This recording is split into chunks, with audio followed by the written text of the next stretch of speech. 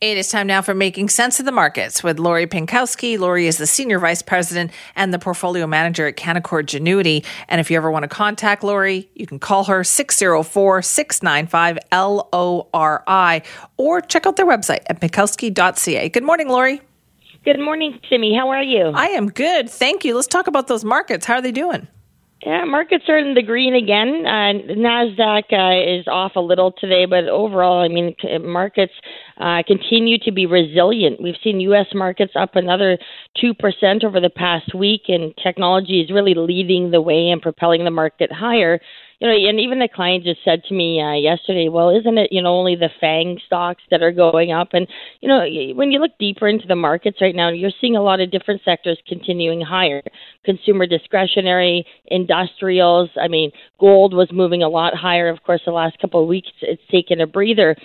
Someone just brought up the fact that this recovery, you've heard of V-shaped or W-shaped recoveries, even L-shaped recoveries. People are talking that this is a K-shaped recovery, that some sectors are moving higher while others are not. And that's what I've been talking about now for weeks on air. So again, the strong rally that we're seeing in certain sectors really has a lot to do with the stimulus that's been provided by governments around the world, especially here in Canada and the U.S., and better than expected corporate earnings and faster economic recovery as well. No one expected things to improve the way that they had, and that's why you see the markets continuing to move forward. Okay, so is it very specific? Like, are the markets moving higher because of those certain sectors that are doing so well? Yeah, exactly. And this is what I continue to say. You have to be in the right sectors because the other sectors are still trailing, like financials, energy, real estate investment trusts here in Canada. All of those areas are still down for the year. But when you see the rally from the low in terms of the markets in general, I mean, we're seeing 50% recoveries from the low at this time. I mean, that's a huge rebound. And in fact, August was one of the best months we've had in history. And we've had the best 5-month stretch since 1928. So, when I start seeing those kinds of numbers, what worries me is the people that went to cash and just stayed in cash back in, March and April. They were so fearful about what the market was going to bring, what could happen potentially in the future. And this is the concern when investors have that gut feeling that something's going to happen and, they've got to be right. And then they move to cash. Only for the markets to move higher or even have a small correction and then continue the trend upwards. So, what you really want to make sure is that you're with a financial advisor or portfolio manager that you can trust their advice and can guide you through these uncertain times. And although none of us have been through a pandemic like this before, but many people have experience in market crashes or corrections, and many of those behave quite similarly to one another. All right, well, let's talk about the recovery. You mentioned the K-shape, whether it's the V-shape. How is Canada recovering? Yeah, over the last week, we received data on how the overall economy and manufacturing are rebounding. Canada's GDP increased 6.5% in June, beating forecasts as the recovery has been strong since the economy reopened. The report showed that the economy is coming back faster than expected, as I was saying. The decline wasn't as steep as expected. Of course, all the stimulus has helped. I mean, the Canadian government has spent almost $30 billion in wage subsidies and over $71 billion through CERB. So that's over $1 trillion of stimulus. And, I've always said what was really important is that they put food on the table for families that aren't able to continue working during this time. But I also have talked to clients, a lot of retirees that got the senior supplement. There was an extra $300 and things like that. Well, some of those people, or people that I've been speaking to, actually didn't need that money. So, I wish there was more checks and balances in terms of sending out this money instead of just a kind of a free-for-all. But what we're going to have to look at, going forward is how Canada is going to fare if there is a second surge. As we all know, schools are reopening. I mean, there's still risk out there, obviously, with the situation that we're all in. And in terms of this K-shaped recovery, I tend to agree. There are sectors that will do well and will survive and thrive in this environment, and there's sectors that are just going to, kind of fall out of bed, I think. And so when we do see that correction eventually, you just want to make sure you're in the right areas. Right. But you've also pointed out that one of the areas that Canada is continuing to do better and better in is manufacturing. Yeah, manufacturing continues to do better, not just here, but also in the U.S. and globally. So that's good news. But there's other industries like food, hospitality, airlines, and energy are going to take really a long time to recover.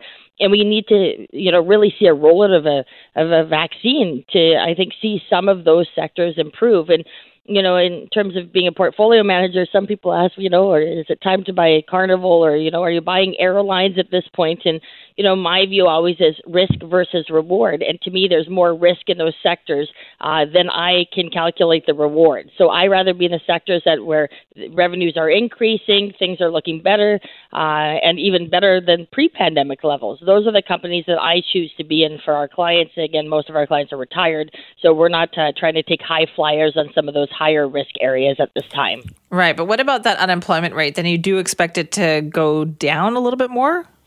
Yeah, definitely. I mean, unemployment has been improving. We're still around 11%, and we have Canada and the U.S. reporting jobs numbers this Friday. And, the consensus is it's going to, it's going to improve maybe to about 10% unemployment. And again, historically speaking, that's a huge number, right? That's not good. And so what we, are looking for to the future is to see that if there is a second surge of COVID, whether it's, we're kind of already seeing it here in Vancouver, I guess, but that there won't be another lockdown like what we experienced back in March. And I continue to say that sometimes more of the same bad news, we're able to digest it more. I think that, I think that the virus is understood more than it was back in March, and we'll see what happens. But in terms of the economy, things have been improving, but we are starting to see some news out of Europe and other areas in terms of like retail sales and things like that are starting to slow. So we have to be cautious over the next couple of months for sure. Yeah, let's talk about what people are worried about that. I'm sure you hear from investors. What are some of their top concerns? Yeah, I love bringing this kind of topic up on air because I always think that, if I've been asked the same question 2, 3, 4 times, then it's probably most of our listeners are wondering the same thing. And in terms of the number one concern right now is markets are too high for where the economy is today. Like there's too many problems out there and so on. And what I will say is that you should be mostly concerned as an investor if there's no problems, no issues, and the markets continue higher. A lot of the time, that means you should probably be selling, right? That's a high usually when everyone's excited about the stock market. When you have still a lot of worry in the markets, that means there's probably people with cash on the sidelines still that haven't got back into the market.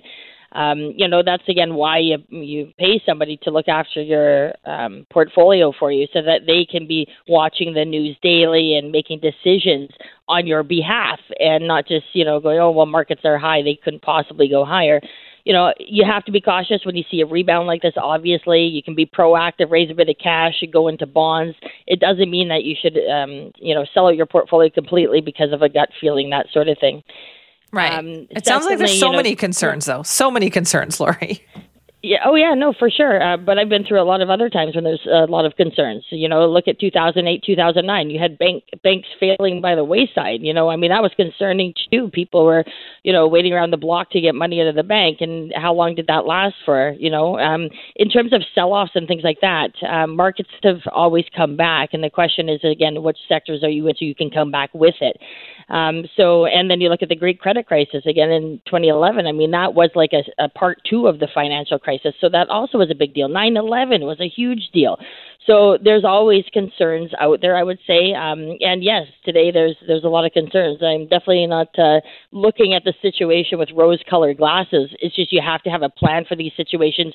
If I was a portfolio manager that panicked every time something happened, I'd be sitting in cash probably the last 20 years. So there's always, you got to be prepared for what's around the corner. Make sure that client portfolios are where you want them to be at this time as we lead into fall, as we lead into the possibility of a second surge here in COVID. And of course, the third concern here is the upcoming U.S. election and just preparing for that, not being in those sectors that will be as affected, There's volatility leading up to usually an election, but after the election, things usually get sorted out and markets move higher. So again, it's a day-by-day thing. You need to look at the facts and figures and in order to make decisions, and make sure you're with a portfolio manager or a financial advisor that you have confidence in what they're saying, and making sure that they're making changes to your portfolio so that you are positioned well for what's ahead. All right. Thanks so much, Lori. Thanks so much, Simi. Great talking to you. That's Lori Pinkowski, our Senior Vice President and Portfolio Manager at Canaccord Genuity. And remember, you can contact the Pinkowski Wealth Management team. You can call them 604-695-LORI, or you can visit their website at pinkowski.ca.